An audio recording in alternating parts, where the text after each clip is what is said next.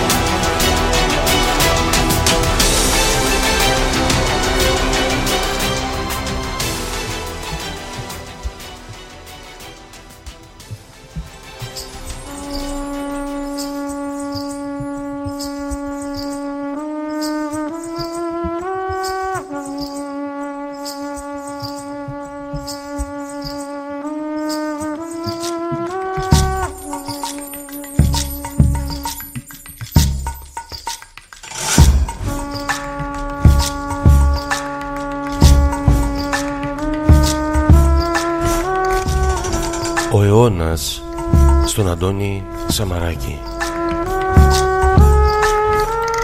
Ποιος μιλά για τις αυταπάτες της ύλης?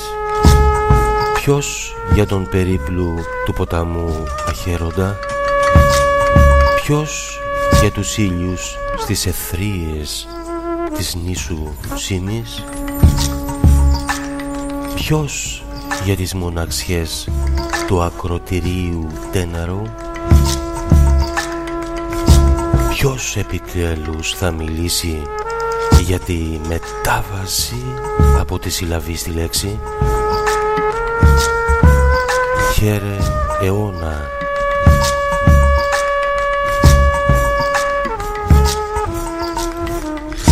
Ο πνιγμένος φαροφύλακας. Γλυκιά μου, θα φύγω, της είπε. Μίλαγε συχνά μαζί της αυτός ξεχασμένος υπάλληλος, αυτή σπορά κριτών νύφη Δαναών. Δεν έφυγε, τον πλάνεψε σε μακρινό ταξίδι. Λύρες του έταξε ότι θα έπαιζαν την ώρα της φυγής του. Νύχτωνε γρήγορα και τότε. Η συνομιλία τους κράταγε από νωρίς το μεσημέρι έως που άναβε ο φάρος. Στην αρχή ήταν μόνος, άφηνε τις αυταπάτες να βόσκουν στα ξεχασμένα κύματα, με ένα σιδερένιο γάτζο την έσπροχνε να μπει στα βράχια, να αρχίσουν την κουβέντα για τους ισθμούς της νιώτης της. Μικρός την είδε γεμάτη αίματα να φεύγει από τη Σμύρνη, τώρα τη βρήκε ανοιχτά της Εύβοιας να καβαλά τα γλαρονίσια, να ανθίζει στις σκιάθου τις κουκουναριές, να πνίγει στο πήλιο την βρεφοκρατούσα στους ύμνους του Θεόφιλου. Πήγαινε και ερχότανε όπως τότε που έσπασαν τα βουνά της Θύρας και φάνηκε η κόμη του Κυρίου. ένα πρωί έλειπε από το φάρο, η αιμοβόρα ανέβηκε, τον τράβηξε έξω, τον πήρε με τη βία μαζί της. Έτσι χάθηκε ο τελευταίος επιζών της μοναξιάς, ξεχασμένος υπάλληλος Όμηρος. Έκανε χρόνια να φανεί, στα βράχια έμεινε λιωμένο το φως. Στο φάρο είχε ανθίσει μια σικιά και πιο ψηλά το κάτωπτρο περιστερό να θύμιζε στις κουτσουλιές πυγμένο. Παγωνιά στα μαυροβότσαλα και ο φαροφύλακας μύδισε στα ακροτήρια της Δήλου. Τους επόμενους χρόνους οι επιστάτες βρήκαν στα ερείπια του φάρου ταξιδιωτικά έγγραφα, προσωπικά αντικείμενα ναυαγών, βελούδινα φορέματα, αυτά που φορούν σε χορούς υπεροκεανίων οι κυρίες, και ένα τσίγκινο κουτί πούρων που μέσα έκρυβε έναν αστερία πορφυρό που ήθελε να φύγει. Ο μόνος πιστός ένικος, εκδόσεις Πικραμένος, 2018, Αντώνης Σκιαθάς. Ο Αντώνης Σκιαθάς σπούδασε χημικός, μηχανικός, ζει και εργάζεται στην Πάτρα. Ανθολογεί ποιητές και ποίηματα και γράφει κριτική λογοτεχνίας. Έχουν εκδοθεί αρκετά βιβλία του και 12 ποιητικές του συλλογές. Ποίηματά του έχουν μεταφραστεί σε 11 γλώσσες, ενώ έχουν συμπεριληφθεί σε ανθολογίες στην Ελλάδα και στο εξωτερικό. Άρθρα και δοκίμια του για την ποίηση, την ιστορία και την εκπαίδευση έχουν δημοσιευθεί σε περιοδικά και εφημερίδες. Είναι μέλος της εταιρείας συγγραφέων και του κύκλου ποιητών. Συνδιεύθυνε το λογοτεχνικό περιοδικό Ελίτροχος στη δεκαετία του 90. Έχει δημιουργήσει και διαχειρίζεται το γραφείο ποιήσεως. Διευθύνει στο διαδίκτυο την ιστοσελίδα culturebook.gr, ενώ η προσωπική του σελίδα είναι adskiathas.net. Είναι ο ποιητής της εβδομάδας.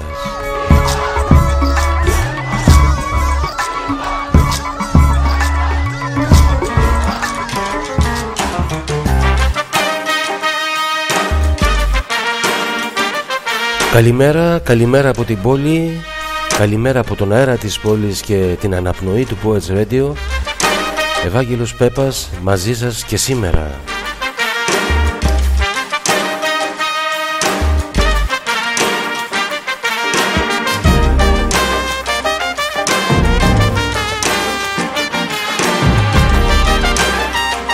Ξενάγηση και διερεύνηση της ιστορίας του πύργου της Κόρης. Όμορφη μουσική.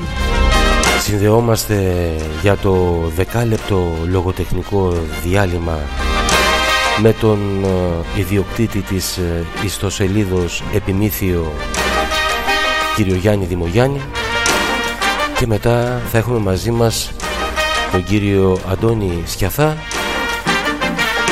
για να συνομιλήσουμε και να το γνωρίσουμε ακόμα καλύτερα. Εύχομαι να είστε καλά, να είστε δυνατοί.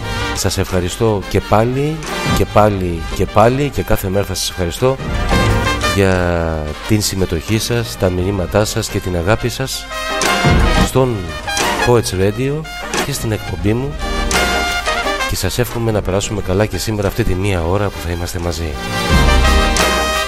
Πάμε να σας καλωσορίσω με το ποίημα ενός Τούρκου ποιητή για την πόλη και ξεκινάμε την ξενάγηση.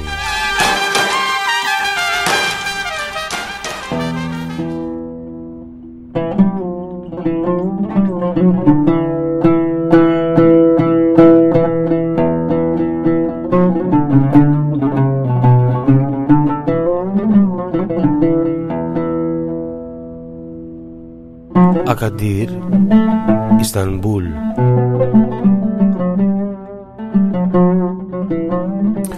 Εδώ σκέφτεσαι τον άνθρωπο. Υπάρχουν θάλασσες, φωτεινές, ολοκάθαρες, εδώ αράξανε τα πλοία. Ποιος να ξέρει τι βαριές που είναι οι αλυσίδες.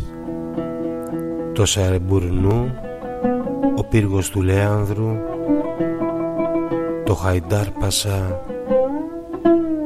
Κοίταξε αυτή τη γέφυρα. Ο Λιμερής ποδοπατιέται. Να, και σοκάκια που τρίζουν. Να, μόλις είδε στην πλατεία Σουλτάν Αχμέτ. Τέρμα μπροστά μας η θάλασσα, μοσχοβολούν τα ψάρια. Πιο πέρα τα πριγκιπώνησα, τα πευκοφυτευμένα. Η σελήνη είναι γλυκιά. Ο άνθρωπος ζει σαν να ονειρεύεται. Έτσι θα φαίνεται η Ιστανμπούλ όταν στέκεσαι και την χαζεύεις με όρεξη μπροστά σε μια καρποστάλ.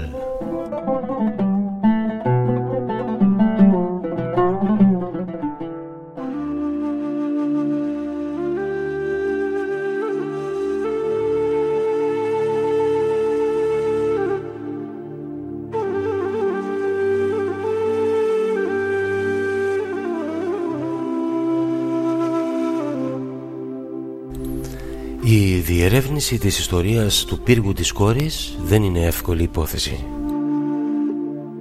Στην πραγματικότητα, όσο περισσότερο προσπαθεί κάποιος να εξιχνιάσει το παρελθόν της κυρίας του Βοσπόρου, τόσο περισσότερο μοιάζει να χάνεται αυτό μέσα στην ομίχλη της παραδόσης και των θρύλων.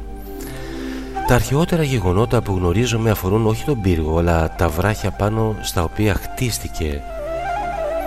Το 411 π.Χ. στη διάρκεια των πολέμων μεταξύ Αθήνας και Σπάρτης, το Βυζάντιο, σημερινή Κωνσταντινούπολη, συμπαρατάχθηκε με τους Σπαρτιάτες.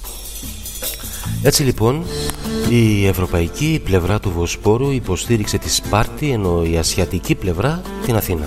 Τελικά, η Σπάρτη ιτήθηκε από την Αθήνα, αλλά για κάποιο διάστημα η Αθήνα δεν ανέλαβε περαιτέρω δράση εναντίον του Βυζαντίου, προτιμώντας απλώς να αναλάβει τον έλεγχο του πορθμού του Βοσπόρου και να καρποθεί τους φόρους που επέβαλε στα πλοία τα οποία τον διέπλεαν. Πιστεύετε ότι ο Αθηναίος στρατηγός και πολιτικός Αλκιβιάδης έχτισε έναν σταθμό πληρωμής φόρων πάνω στα βράχια. Ωστόσο, πουθενά δεν αναφέρεται ότι υπήρχε κάποιος πύργος εκεί τότε. Έπειτα από μερικά χρόνια περιήρθε και το Βυζάντιο στην κυριαρχία της Αθήνας. Φοβούμενη τις απειλές του βασιλιά Φιλίππου του Δευτέρου της Μακεδονίας, η Αθήνα έστειλε 40 πολεμικές τριήρεις για να ενισχύσει τη θέση της στο Βυζάντιο. Ο διοικητής του στόλου, ο στρατηγός Χάρης, συνοδευόταν από τη σύζυγό του, η οποία όμως αργότερα αρρώστησε και πέθανε στη Χρυσούπολη Ουσκουντάρα. Χρυσούπολη ονομαζόταν και Καβάλα. Ο στρατηγός Χάρης έχτισε έναν βωμό προς τιμήν της συζύγου του και σύμφωνα με την ιστορία τον ανήγειρε στη Βραχονησίδα, όπου οικοδομήθηκε αργότερα ο πύργος της Κόρης. Σύμφωνα με το βιβλίο για τον πύργο της Κόρης, The Book of the Maiden's Tower, η πρώτη φορά που χτίστηκε πάνω στα βράχια κάτι όμοιο με πύργο ήταν στη διάρκεια της βασιλείας του Μανουλή πρώτου Κομνηνού 1143-1180, όταν οικοδομήθηκε ένα μικρό κτίριο που έμοιαζε με φρούριο και ήταν εξοπλισμένο με κανόνια. Όταν κατακτήθηκε η Κωνσταντινούπολη το 1453, το μικρό φρούριο διατηρήθηκε και εξακολούθησε να χρησιμοποιείται για στρατιωτικούς σκοπούς. Αργότερα προσθέθηκε ένας ξύλινος φάρος, ο οποίος έβλεπε στη θάλασσα του Μαρμαρά. Μετά την κατάκτηση της Κωνσταντινούπολης, ο πύργος παρέμεινε στη θέση του, καθώς γράφονταν με αίμα και άλλες σελίδες ιστορίας, πλοία πολεμούσαν στο Βόσπορο και στρατιώτες ξυφομαχούσαν χέρι με χέρι. Καράβια φορτωμένα με μπαρούτι και οποιοσδήποτε άλλες έφλεκτες ουσίες χρησιμοποιούνταν το ένα εναντίον του άλλου. Στο πέρασμα των ετών ο πύργος χτυπήθηκε από σεισμούς και πυρκαγιές μέχρι ότου τελικά το 1720 καταστράφηκε σχεδόν ολοκληρωτικά από τη φωτιά. Ο Ιμπραήμ Πασάς Δαμάτ τον ξανάχτισε τότε με πέτρες, προσθέτοντας και ένα πυργίσκο με πολλά παράθυρα επιστρωμένο με μόλιβδο. Το 1829 ο πύργος χρησιμοποιήθηκε ως νοσοκομείο που παρέμεναν σε καραντίνα τα θύματα μιας επιδημίας χολέρας. Λίγο καιρό αργότερα έγιναν οι τελευταίες μεγάλες επισκευές στη διάρκεια της βασιλείας του Μαχμούτ Δευτέρου το 1832. Το 1857 το Συμβούλιο Φάρων ανέλαβε τον έλεγχο του πύργου, αναθέτοντας σε μια γαλλική εταιρεία τη μετατροπή του σε φάρο, ο οποίος αυτοματοποιήθηκε πλήρως το 1920. Ο πύργος συνέχισε να χρησιμοποιείται ως φάρος επί σχεδόν μία εκατονταετία. Στην διάρκεια των Οθωμανικών χρόνων ο πύργος χρησιμοποιούνταν κυρίως ως φάρος για τον προσδιορισμό της κατεύθυνσης τη νύχτα, ωστόσο χρησιμοποιούνταν και την ημέρα όταν ο καιρός ήταν ομιχλώδης. Στις κακοκαιρίες τα μικρά πλοία έδραν εκεί για να μην παρασύρονται από τα κύματα. Σε επίσημους εορτασμούς ακούγονταν κανονοβιολισμοί από τον πύργο. Κατά καιρούς το Οθωμανικό παλάτι χρησιμοποιούσε και με άλλον τρόπο τον πύργο. Κυβερνητικοί αξιωματούχοι που στέλνονταν στην εξορία ή αντιμετώπιζαν την ποινή της εκτέλεσης κρατούνταν στον πύργο ως ενδιάμεσο σταθμό προτού ξεκινήσουν το μακρύ ταξίδι τους ή οδηγηθούν στο θάνατο. Μετά το 1923 δεν χρησιμοποιούνταν πλέον επίσημα και λειτουργούσε μόνον ως φάρος. Στα δύσκολα χρόνια του Δευτέρου Παγκοσμίου Πολέμου ο πύργος επισκευάστηκε και το εσωτερικό του ενισχύθηκε με τσιμέντο. Μετά το 1965, όταν παραδόθηκε στο πολεμικό ναυτικό, χρησιμοποιήθηκε για λίγο ως κέντρο στρατιωτικών επικοινωνιών. Έπειτα, κατά το τελευταίο μισό του 20ου αιώνα, αυξήθηκαν οι διεθνείς θαλάσσιες μεταφορές μέσω του Βοσπόρου με αποτέλεσμα να διαπλέουν τον Πορθμό περισσότερα και μεγαλύτερα πλοία. Με τον ερχομό των μεγάλων πλοίων τερματίστηκε η εποχή της γαλήνιας μοναξιάς του πύργου της Κόρης. Μετά το 1983 ο πύργος χρησιμοποιήθηκε από το Υπουργείο Ναυτιλίας της Τουρκίας ως ενδιάμεσο σημείο ελέγχου για τη ρύθμιση της κίνησης στον Πορθμό.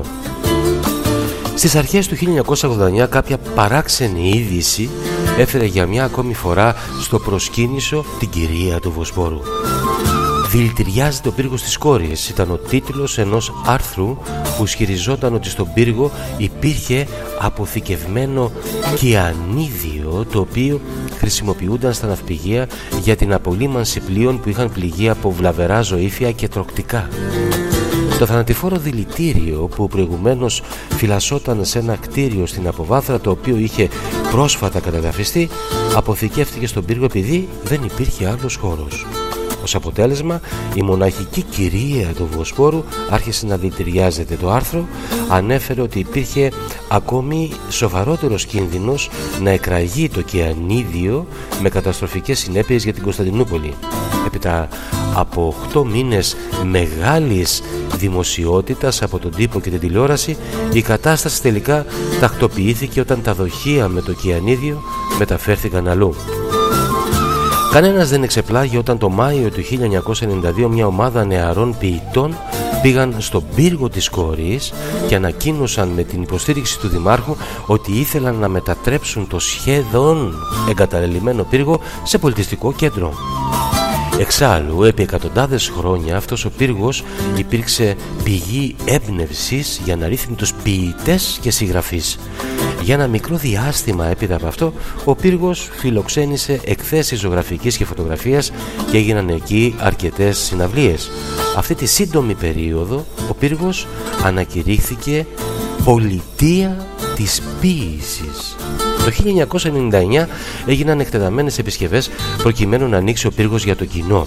Στη συνέχεια ανακοινώθηκε ότι έπειτα από ένα χρόνο, στα πλαίσια κάποιου τουριστικού προγράμματος, ο πύργος θα άνοιγε ως εστιατόριο και πολιτιστικό κέντρο. Σήμερα λειτουργούν για τους επισκέπτες και τους τουρίστες εστιατόριο, καφετέρια, μπαρ, παρατηρητήριο και κατάστημα με αναμνηστικά. Η μεταφορά γίνεται με μικρά πλοιάρια από διάφορα σημεία επιβίβασης στην Κωνσταντινούπολη. Είναι γεγονός ότι πολλοί δεν έχουν δεχθεί ευχάριστα αυτές τις εμπορικές προσπάθειες αποκατάστασης. Ωστόσο, ο πύργος της Κόρης έχει χάσει ελάχιστη, αν όχι καθόλου, από την γοητεία του.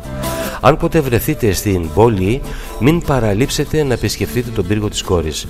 Μπορείτε να καθίσετε σε ένα από τους κήπους όπου σερβίρεται τσάι στην ασιατική πλευρά της Κωνσταντινούπολης και καθώς το πίνετε να απολαμβάνετε την ασύγκριτη θέα του Βοσπόρου και του πύργου. Τότε, για λίγες μόνο στιγμές, μπορείτε ίσως να θυμηθείτε τη μακρόχρονη ιστορία αυτής της κομψής κυρίας του Βοσπόρου.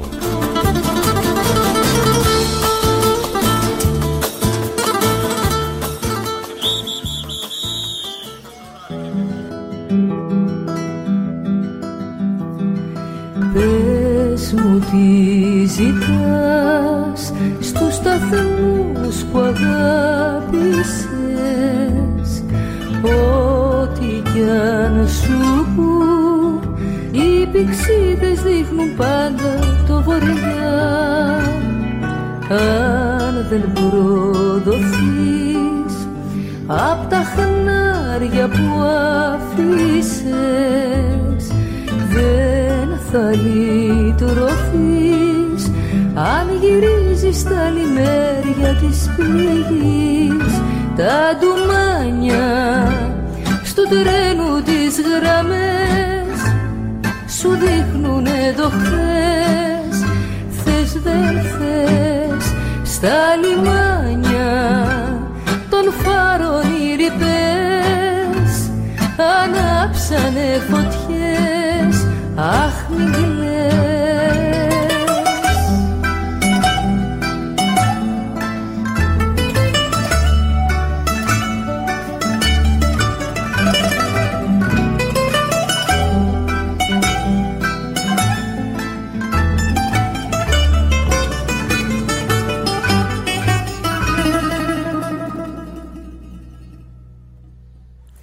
αν χαθείς ξανά στις καρδιάς των μάχαλα, κάπου εκεί κοντά μεθυσμένη περιμένει μια σκιά.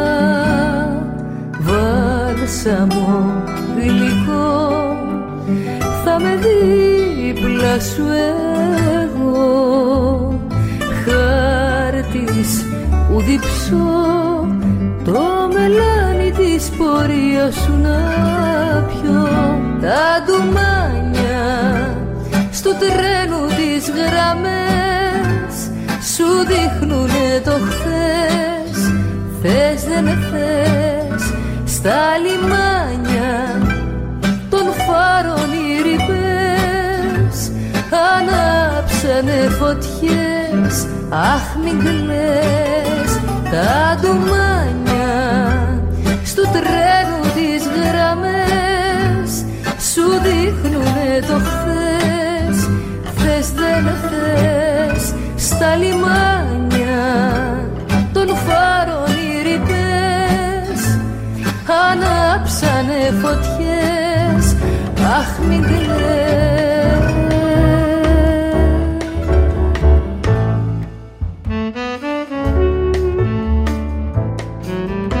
Καλημέρα από την πόλη. Είμαστε συνδεδεμένοι στον αέρα με τον Γιάννη Δημογιάννη και την Αλίνα Τριανταφύλου.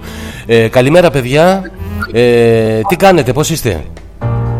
Καλημέρα από την Αθήνα και από τους δυο μας, και από τον Γιάννη τον Δημογιάννη και από την φίλη μας την Αλίνα την Τριανταφύλου. Γεια σου, Αλίνα μου. Καλημέρα και στην συχνότητα και σε όλους τους αναγνωστές μας. Πάμε λοιπόν να μας διαβάσει η Αλίνα ένα ποίημα και μετά εσύ στο λογοτεχνικό διάλειμμα που έχετε αναλάβει να μας πεις το κείμενο που έχεις διαλέξει. Πάμε, Αλίνα μου. Καλημέρα Ευάγγελε. Γεια σου, Αλίνα μου. Να πω μονάχα ότι είναι ένα ποίημα της ποιήτριας Χριστίνας Οικονομίδου από την τελευταία της συλλογή και έχει τον τίτλο «Ένθεο». Ωραία. Πάμε. Δεν υπάρχει ενδιαφέρον στα... Ναι, να ξεκινήσω? Ναι, βεβαίως. Δεν υπάρχει ενδιαφέρον στα θεία, εκτός της βλασφημίας, και αυτή μονάχα ως συμβολισμός. Από λάθος πλευρά προσεγγίζουμε την ανάγκη μας. Νομίσαμε ότι ξεγλιστρήσαμε πάνω στο παρκέ της ιστορίας με ελάχιστες απώλειες. Μετρήσαμε ύστερα τους μόλοπες και είπαμε «Α, καλά, σιγά, μα δεν υπολογίσαμε πως τούτη η τσουλήθρα είναι αέναη και όπως κάποιοι σοφοί το πρόβλεπαν, θα είναι κυκλική ακόμα και η μικροϊστορία μας». Ξέροντας αδιάκοπα υπόλοιπα, στο ελάχιστο μιας ανάμνησης, στην παιδική χαρά να γυρνάς, που μας καταπίνει. Είπαμε θα διαφύγουμε στην τέχνη, μα μουσική δεν ακουγόταν. Είπαμε θα κατασπαράξουμε τον εαυτό, μα ο εαυτός δεν αιμορραγούσε. Είπαμε θα γλεντήσουμε και πράγματι χορέψαμε και ήπιαμε και ξοδευτήκαμε. Αυτό δεν γίνεται, κανείς να το αμφισβητήσει. Δεν γίνεται. Περάσαμε έτσι χρόνια και χρόνια, αδειάζοντας καθημερινά, λίγο πριν τον ύπνο, τα σκουπίδια της προηγουμένης, σε έναν κάδο αυτοεκπληρούμενης ανακύκλωσης. Και έτσι ολοένα συνεχίζουμε να πορευόμαστε με το μικρό μας αχ και το μεγάλο μας γιατί, σαν κήποι κρεμαστοί στο θαύμα της επιθυμίας. Μικροί άνθρωποι στις πιο μεγάλες τους στιγμές. Τι είναι αυτό που σε πιστώνει μέσα μας, Αθανασία? Μα αν η αρχαιολογία του πόθου είχε υπόσταση, θα αρθρωνόταν στους μυρούς αυτής της εφηβείας. Μια ειδονική εξαπόλυση της θάλασσας, σε έναν επαναπατρισμό άγνωστου πρίγκιπα, στην μυρωδιά της βρεχμένη γης, τα μαλλιά σου. Από στάχια του Ιούνου και φως, των μελισσών των συνάφη, το ειδί της λύθης, ύπνο του μεσημεριού στις φύσεις και μόνο, η γενεοδορία. Ευχαριστούμε πάρα πολύ. Ελίνα μου, ευχαριστούμε πάρα πολύ. Γιάννη μου, τι έχουμε σήμερα? Εγώ λοιπόν σήμερα, φίλε Ευάγγελε, και σε όλους τους αναγνώστους μας, επειδή προηγήθηκε μια ένθεη φωνή αρθρωμένη από τη φίλη μας τη Χριστίνα την Οικονομίδου, που είναι ένας πολύ ξεχωριστός άνθρωπος, εγώ διαλέγω σε συνέχεια από το χτεσινό μας να διαβάσω πάλι Εντουάρδο Γκαλεάνο, επιμένω, ένα δικό του απόσπασμα από μια σκέψη του. Ο διάβολος είχε πολλά ποδάρια. Μάλιστα. Και ανάμεσα στα ποδάρια που υποτίθεται ότι αναφέρει για το διάβολο, λέει ο διάβολος είναι ανάμεσα στα άλλα και γυναίκα. Το βιβλίο Μαλέους Μαλεφικάρουμ, που επίσης αποκαλείται το σφυρί των μαγισσών, συμβούλευε τον ανήλαιο εξορκισμό του δαίμονα που έχει στήθη και μακριά μαλλιά. Το έγραψαν δύο Γερμανοί ιεροξεταστές, ο Χάνιρικ Κράμερ και ο Γιάκοπ Σπρέγκερ, κατά παραγγελία του Πάπα Ινοκέντιου Ήτα, και αποτελεί τη νομική και θεολογική βάση για τα δικαστήρια της Ιεράς Εξέτασης. Οι συγγραφείς αποδείκνυαν πως οι μάγισσες, που ήταν το χαρέμι του Σατανά, εκπροσωπούσαν την πραγματική φύση της γυναίκας, γιατί κάθε είδος μαγείας προέρχεται από τη σαρκική λαγνία που στις γυναίκες είναι ακόρεστη.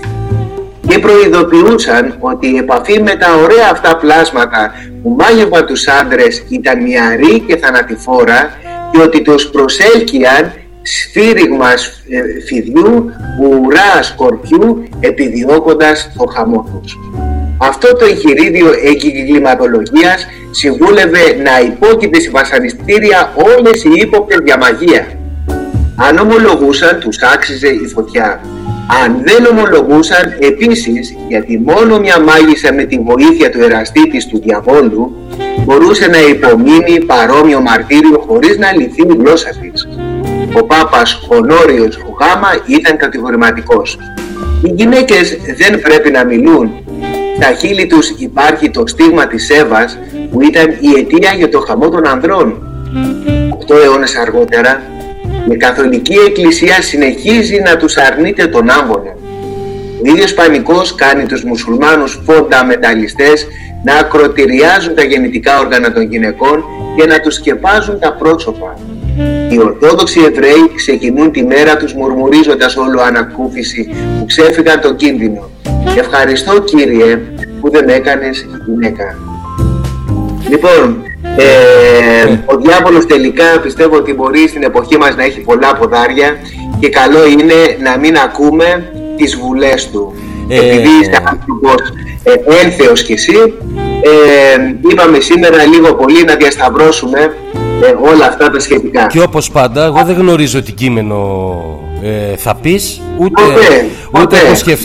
ούτε έχω σκεφτεί να έχω διαλέξει ένα κείμενο που να ταιριάζει. Όμως επειδή άκου να δεις σήμερα πάλι το θαύμα της συνευρέσεως μας αυτής, της ραδιοφωνικής και όχι μόνο, μπορούμε να πούμε ότι η κακή συνήθεια είναι και έργο του διαβόλου στον άνθρωπο. Μπορούμε. Ας ακούσουμε λοιπόν. Γιατί είπαμε ότι σύμφωνα με τον Εδουάρδο τον Γαλεάνο, ο διάβολος έχει πολλά ποδάρια και έχει και πολύ μεγάλη φαντασία. Για να ακούσουμε, να σε ευχαριστήσουμε και να ακούσουμε το τραγούδι Συνήθεια του Μπάμπη Στόκα. Σε χαιρετούμε από την Αθήνα. Γεια σου Γιάννη μου, γεια σου Ελίνα, ευχαριστούμε, τα λέμε αύριο.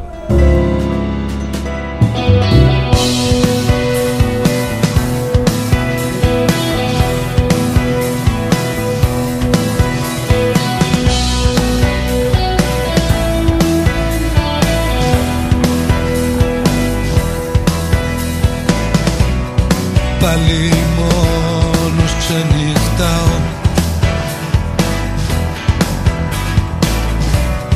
μες στο σπίτι σιωπηλός. Τα καράβια μου μετράω, στη ζωή μου το βυθό.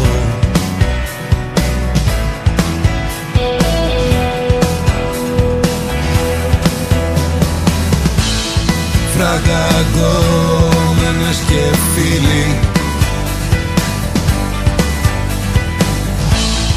μου ανάβουν το φυτίλι. Πυροτέχνημα η ζωή μου και καπνός.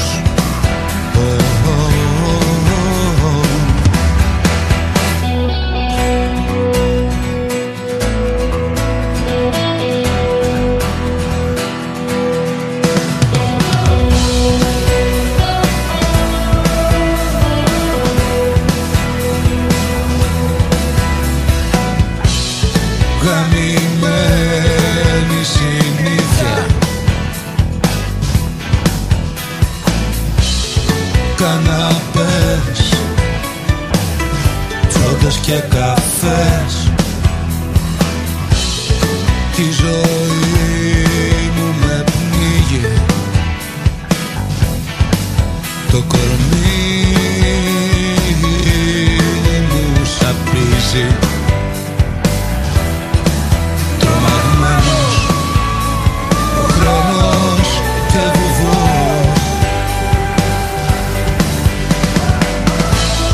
φραγκαγκόμενες και φίλοι μου ανάβουν το φυτίλι. Πυροτέχνημα η ζωή μου και καπνός.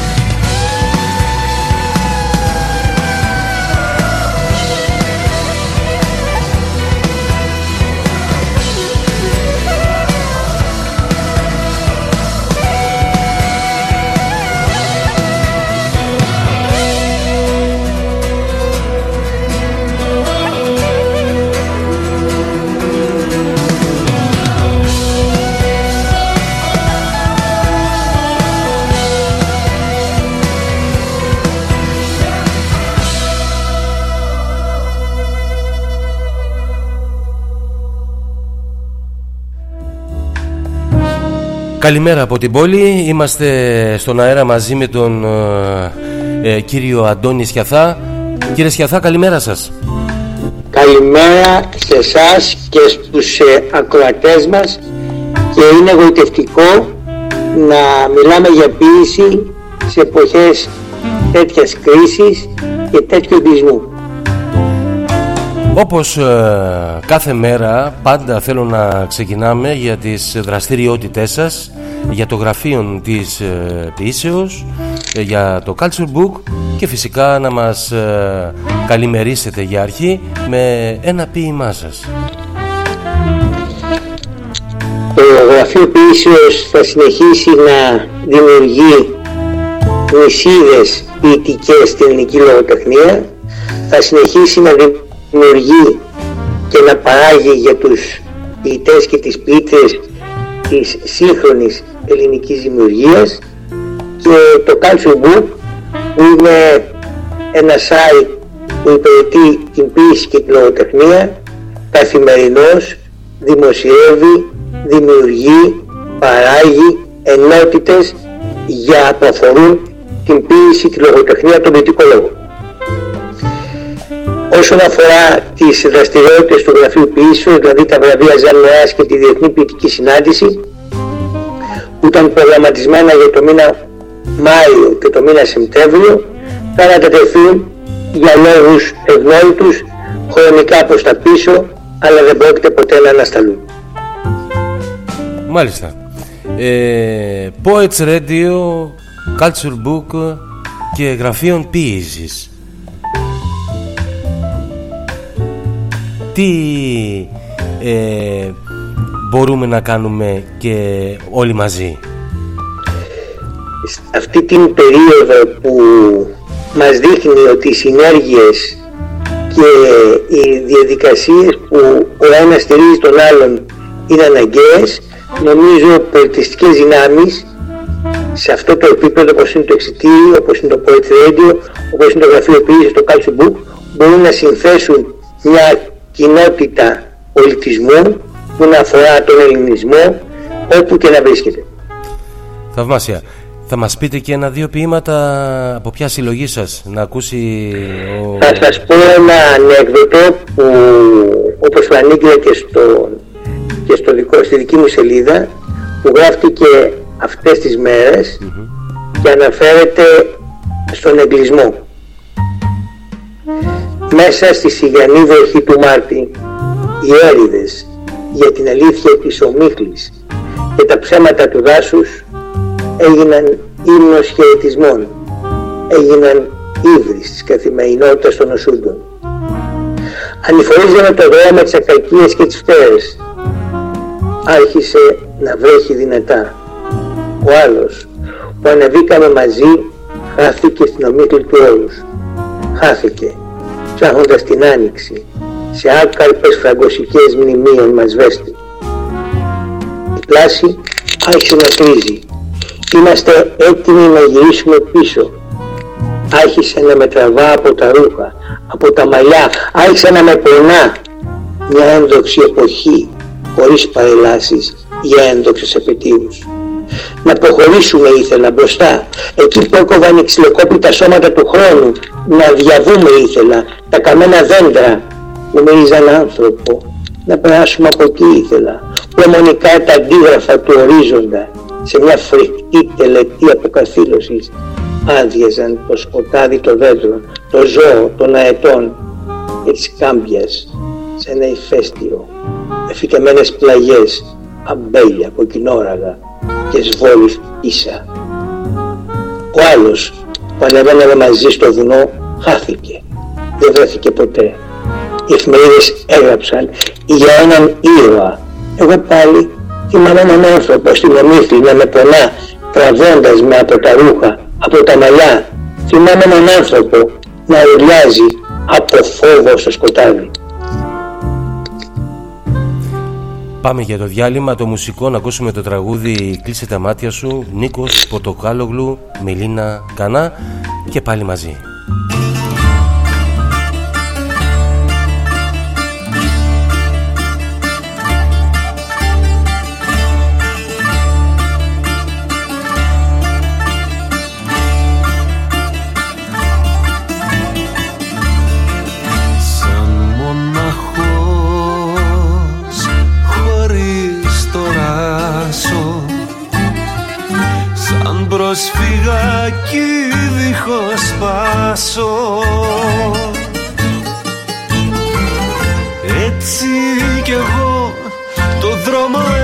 Γέλασα κι αργούσα, γιατί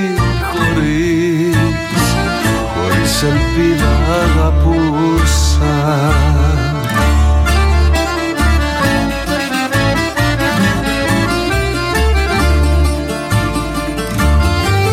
Κλείσε τα μάτια σου, να φύγω να χαθώ.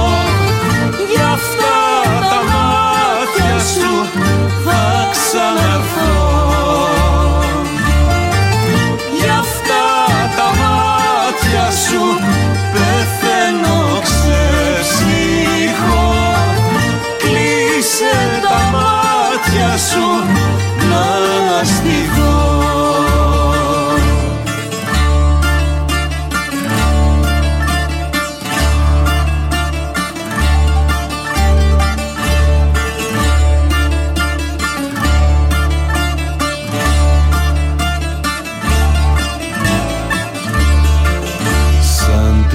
Αυγή μετά τη νύχτα, σαν το φίλι μετά την πίκρα.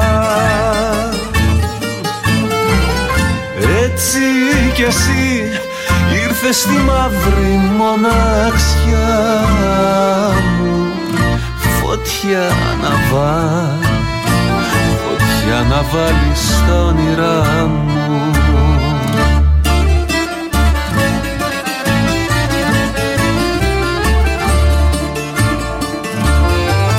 Κλείσε τα μάτια σου, να φύγω να χαθώ.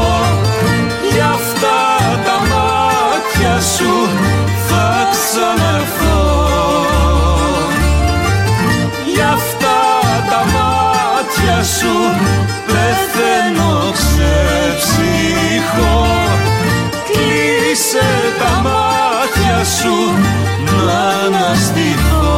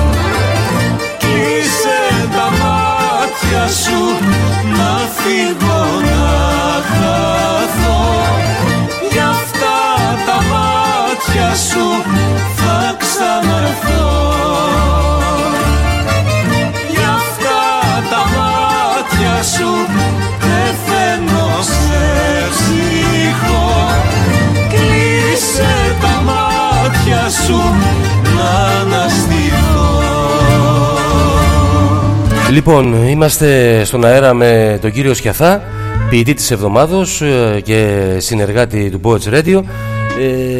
Ήθελα να κάνω μια ερώτηση, κύριε Αντώνη μου. Εκδοτικά η ποίηση στην Ελλάδα πώς πηγαίνει, διαβάζει ο κόσμος ποίηση? Είναι ο φτωχός συγγενής που λέμε η ποίηση? Αξίζει να είναι φτωχός συγγενής, ιδίως σε μια τέτοια εποχή? Εδώ υπάρχει ένα οξύμορο σχήμα.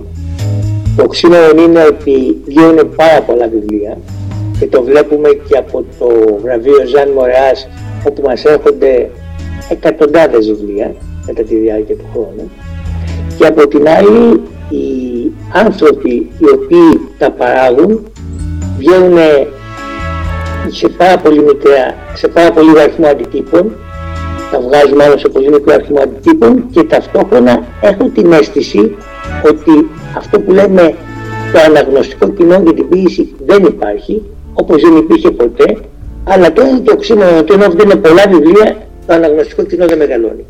Το Facebook και το διαδίκτυο έχει δημιουργήσει ένα κοινό όπου η ευκολία της παρουσίασης και της δημοσιοποίησης κάποιου κειμένου περιγράφει ουσιαστικά και την ευκολία με την οποία επικοινωνεί ο υποτιθέμενος ή ο γράφων ή οποιοδήποτε ασχολείται με τον ποιητικό λόγο με τους αναγνώστες του. Αυτό είναι μια ψευδαίσθηση.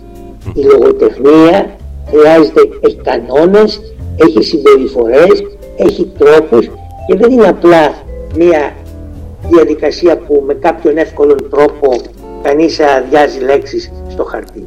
Αυτό είναι άλλο πράγμα. Άρα λοιπόν με αυτήν τη λογική όχι. Η ποίηση δεν έχει τύχη και μπορούν οι ακροατές μας να μπουν και στο culturebook.gr, όπου εκεί υπάρχει μια ενότητα όπου οι ποιητές και οι ποιήτριες γράφουν για το αν έχει τύχει ποίηση. Είναι μια ενότητα που έχει δημιουργηθεί τις τελευταίες μέρες αυτές του εγκλισμού, όπου οι ποιητές από όλες τις ηλικιακές, από όλες τις ηλικιακές διαδικασίες που έχει η ποίηση στην Ελλάδα σήμερα, δηλαδή και παλαιότεροι ποιητές και νεότεροι, γράφουν για το τι σημαίνει ποίηση και αν έχει αξία, σε εισαγωγικά λέξη αξία, στον σημερινό χρόνο η δημιουργία ποιητικής πράξης. Αν με ρωτάς εμένα, ναι, Ευάγγελε, βεβαίως έχει και πάντα θα έχει, γιατί είναι μια κωδικοποιημένη γραφή που εκείνο που κάνει είναι να μιλήσει για μια ανθρώπινη ιστορία με γρήγορα, ταχύτατα, με τις κατάλληλες αφαιρέσεις όπου χρειάζεται και να συνομιλήσει με τον αναγνώστη. Μάλιστα. Είναι δηλαδή μια γραφή που εύκολα μπορεί να περάσει τον αναγνώστη, αρκεί να είναι και εύληπτη. Ναι, γιατί είναι και αφαιρετική.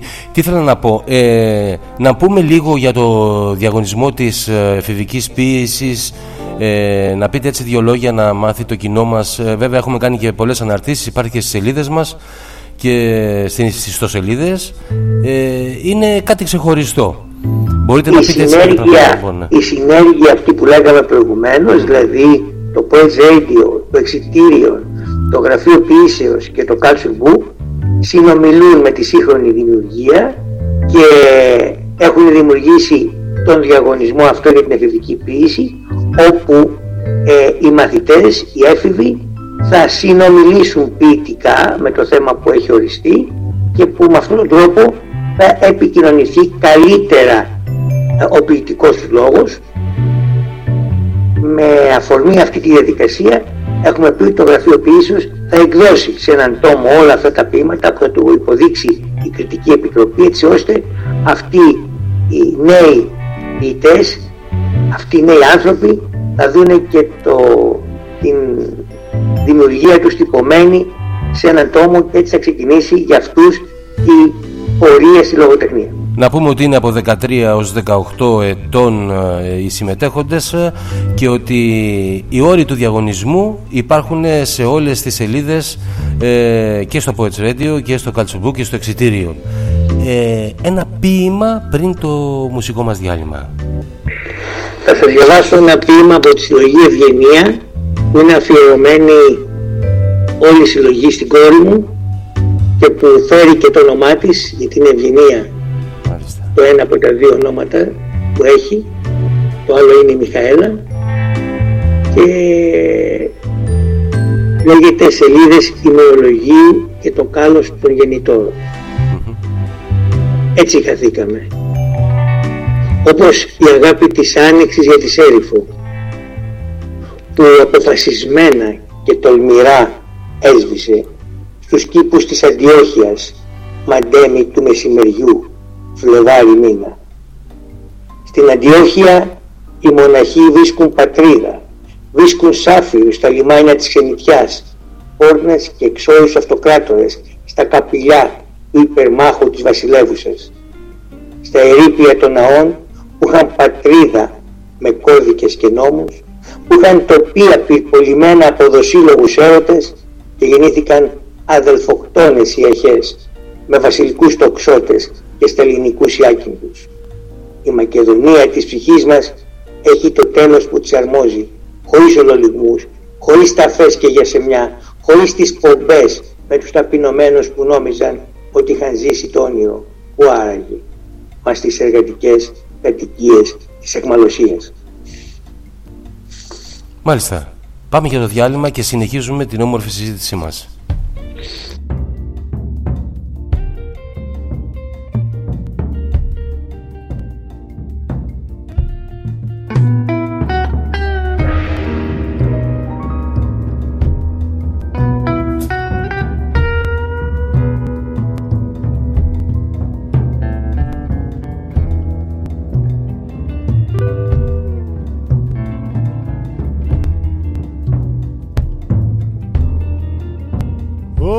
Του κόσμου τα πουλιά,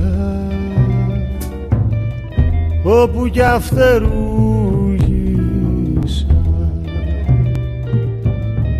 όπου κι αχτίσαν τη φωλιά, όπου κι αγγελάιδησα,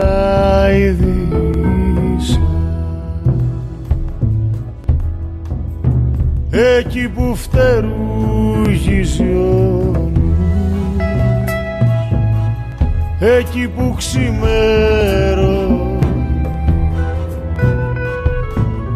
μ' αργώνουν τα πουλιά της γης, κι ούτε να δε ζυγώνει.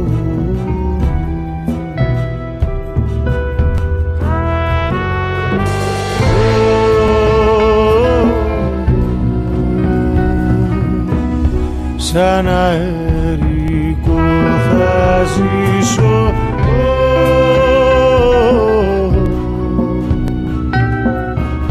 σαν αερικό.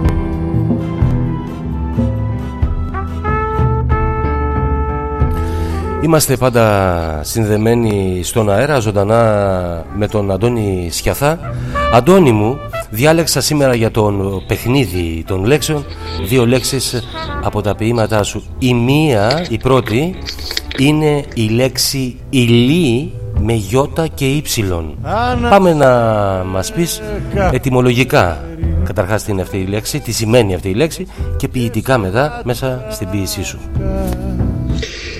Η ποίηση μου περιγράφει τα ανθρώπινα, περιγράφει την γέννηση και το θάνατο, όπως οι περισσότεροι ποιητές. Όσον αφορά και το δικό μου κείμενο, μιλάει για όλα εκείνα που περιγράφουν τα γήινα.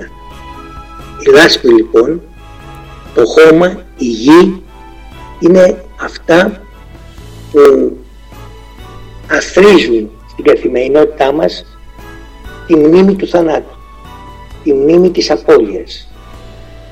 Και στο πλαίσιο της ταφής όπως την ορίζουμε και με τον αρχαιοελληνικό τρόπο αλλά και με τον σύγχρονο χριστιανικό, περιγράφει ακριβώς αυτή τη διαδικασία της λάσπης, του τέλους, και μέσα εκεί εμφυλοχωρεί η μνήμη θανάτου.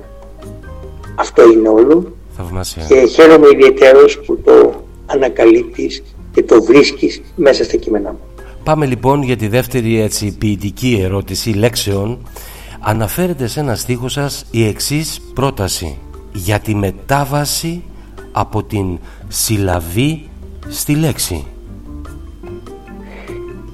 Αν παρατηρήσουμε σήμερα τι βιώνουμε, είναι η μονολυθικότητα του εγώ, του εγκλεισμού, σε αντιδιαστολή με το εμείς, που είναι η αγορά, που είναι η κοινωνία, που είναι η επικοινωνία. Εδώ λοιπόν και πάρα πολλά χρόνια, εδώ και 20 χρόνια, σε αυτό το ποίημα που λέγεται Χαίρε αιώνα, ναι, και άλλαζε ο αιώνας το 2000, περιγράφω ακριβώς αυτή την συνομιλία του εμείς με το εγώ, το εγώ με το εμείς. Επιτέλους δηλαδή, πότε όλη αυτή η μονολυθικότητα του εγώ θα γίνει κοινωνία του εμείς.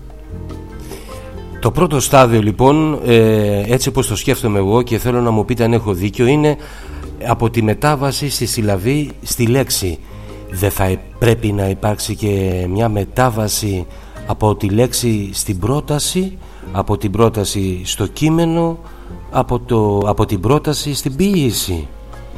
Είναι ακριβώς όπως το περιγράφεις και είναι ακριβής η λεκτική σου, το λεκτικό σου αυτό άλμα με την έννοια ότι περιγράφει τη μετάβαση από το προσωπικό, από το ιδιωτικό στο όλον, από το εγώ στο εμείς, και ουσιαστικά η ποίηση αυτό πρέπει να υπηρετεί το εμείς μέσα από το εγώ του γράφοντος, γιατί όπως και το κάνουμε, αυτός που γράφει, αυτό σημαίνει τα δικά του πρωτά και τα δικά του βάσανα.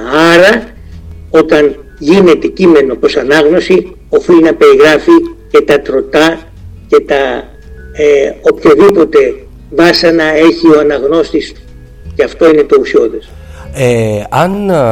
Άλλη μια ερώτηση που έτσι σκέφτηκα αυτή τη στιγμή, αν μπορούμε να παραλληλήσουμε τη μετάβαση αυτή της που λέτε από τη συλλαβή στη λέξη, από τη λέξη στην πρόταση, από την πρόταση στο κείμενο, από το κείμενο στην ποίηση, με κάτι που έχει πει κάποιος, το κάπα με κεφαλαίο γράμμα, λέει είμαι από το α, είμαι το α και το ω, δηλαδή είμαι ον. Ξέρουμε ποιος το έχει πει. Από το α όμως ως το ω υπάρχουν και άλλα γράμματα.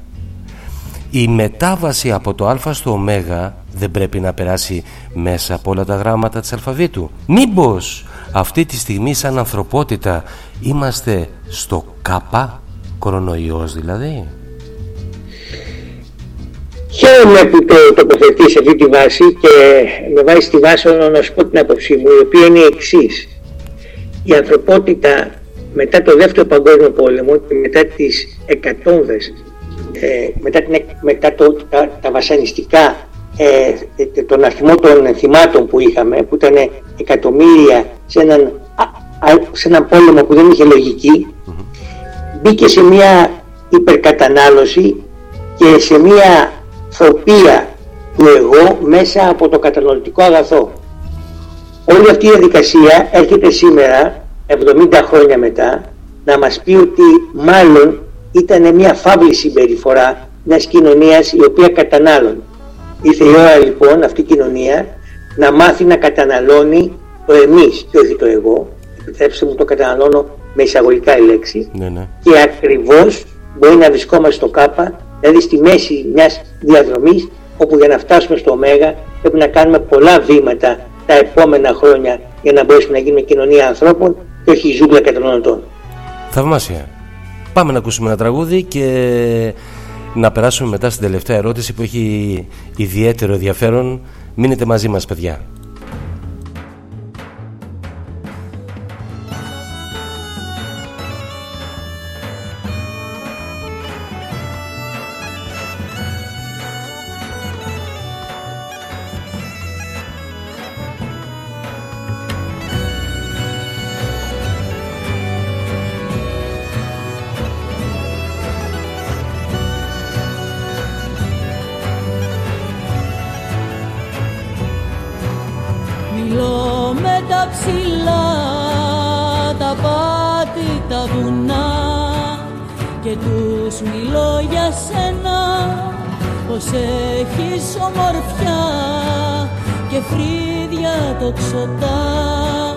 Σαν πέτρινα γεφύρια,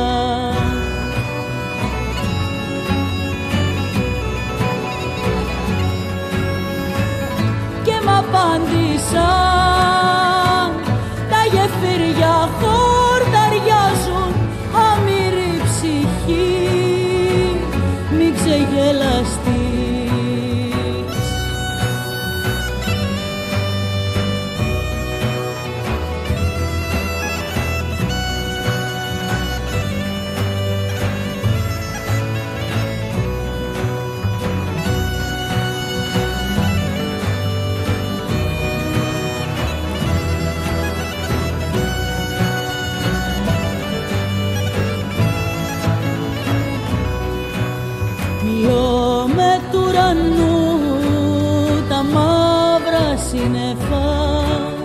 Και τους μιλώ για σένα, πως όταν περπατάς γλυκά όπου πατάς η στέρφαγη ανθίζει.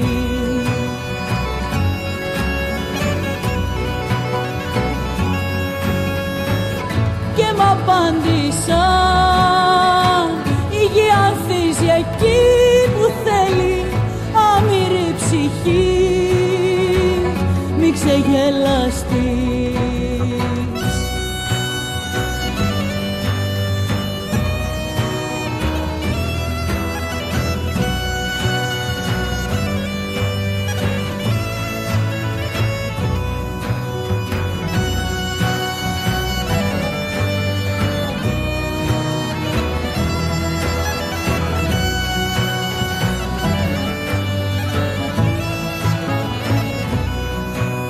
Μιλώ με τις πηγές που ζουνε μοναχές και τους μιλώ για σένα, πως όταν με κοιτάς σαν λες πως μ' αγαπάς, αγγέλοι φτερουγίζουν.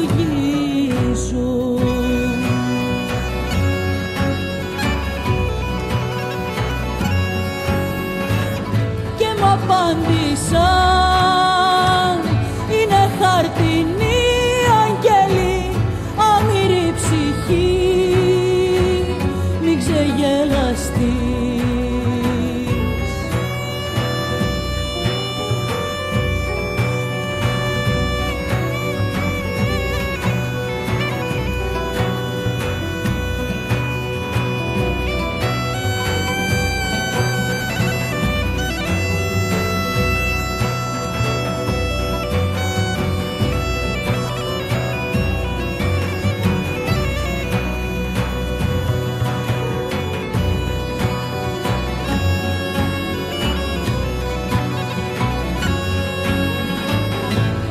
Απάντησαν, είναι χαρτινή αγγέλη, αμυρή ψυχή, μην ξεγελαστείς. Στον αέρα λοιπόν, μαζί με τον Αντώνη Σιαθά, τον εκλεκτό Αντώνη Σιαθά, θέλω, κύριε Σιαθά, να σας κάνω μία ερώτηση, την οποία πιστεύω ότι θα βγάλουμε αρκετό ζουμί από εσάς. Η έλλειψη πίστεως και η υπέρμετρη κοινή λογική επηρεάζουν αρνητικά το παρόν της αιωνιότητας. Μήπως χρειάζεται ο άνθρωπος την ποιητική λογική για το παρόν και το μέλλον του?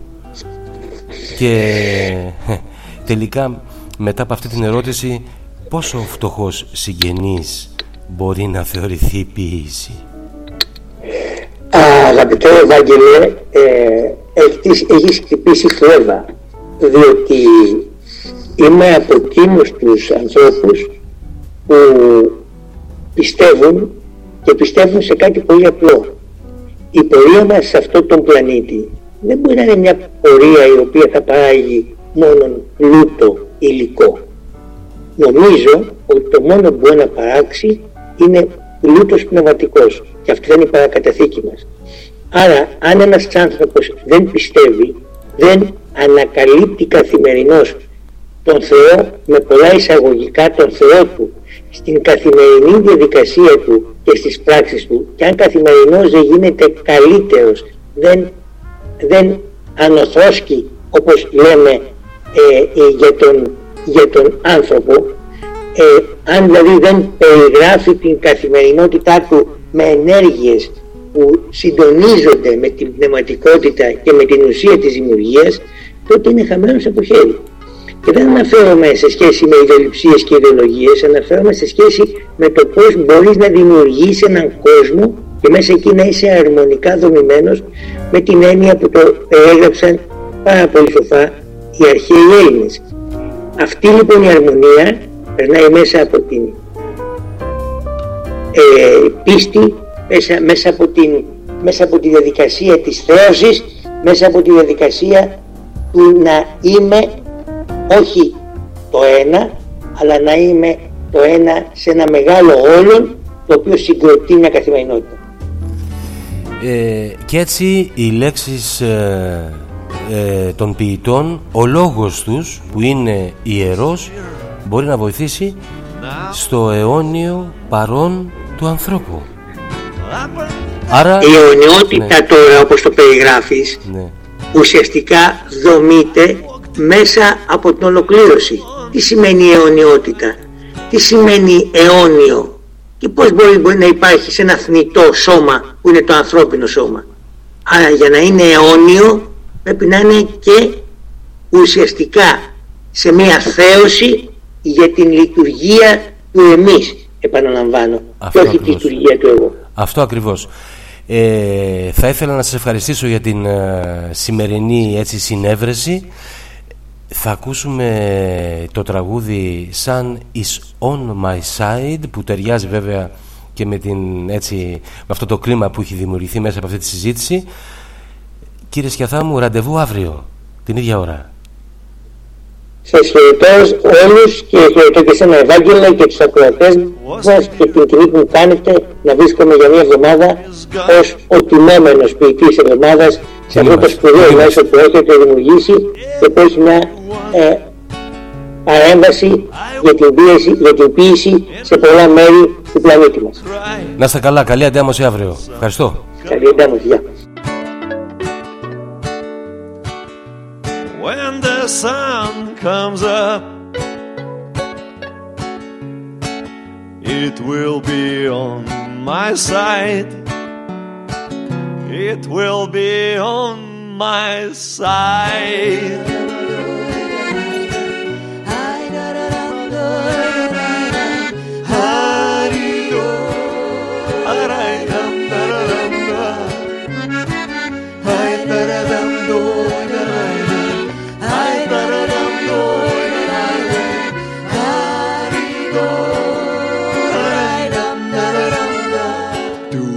Son of wheels, all demons die.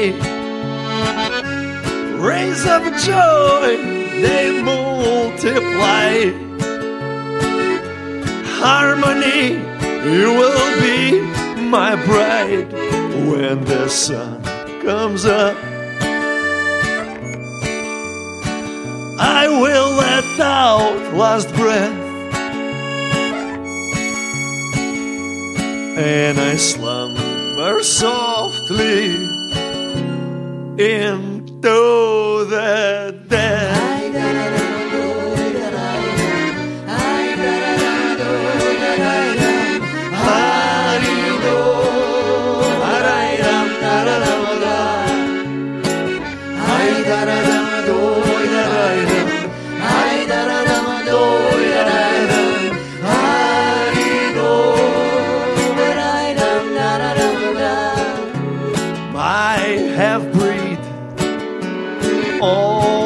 See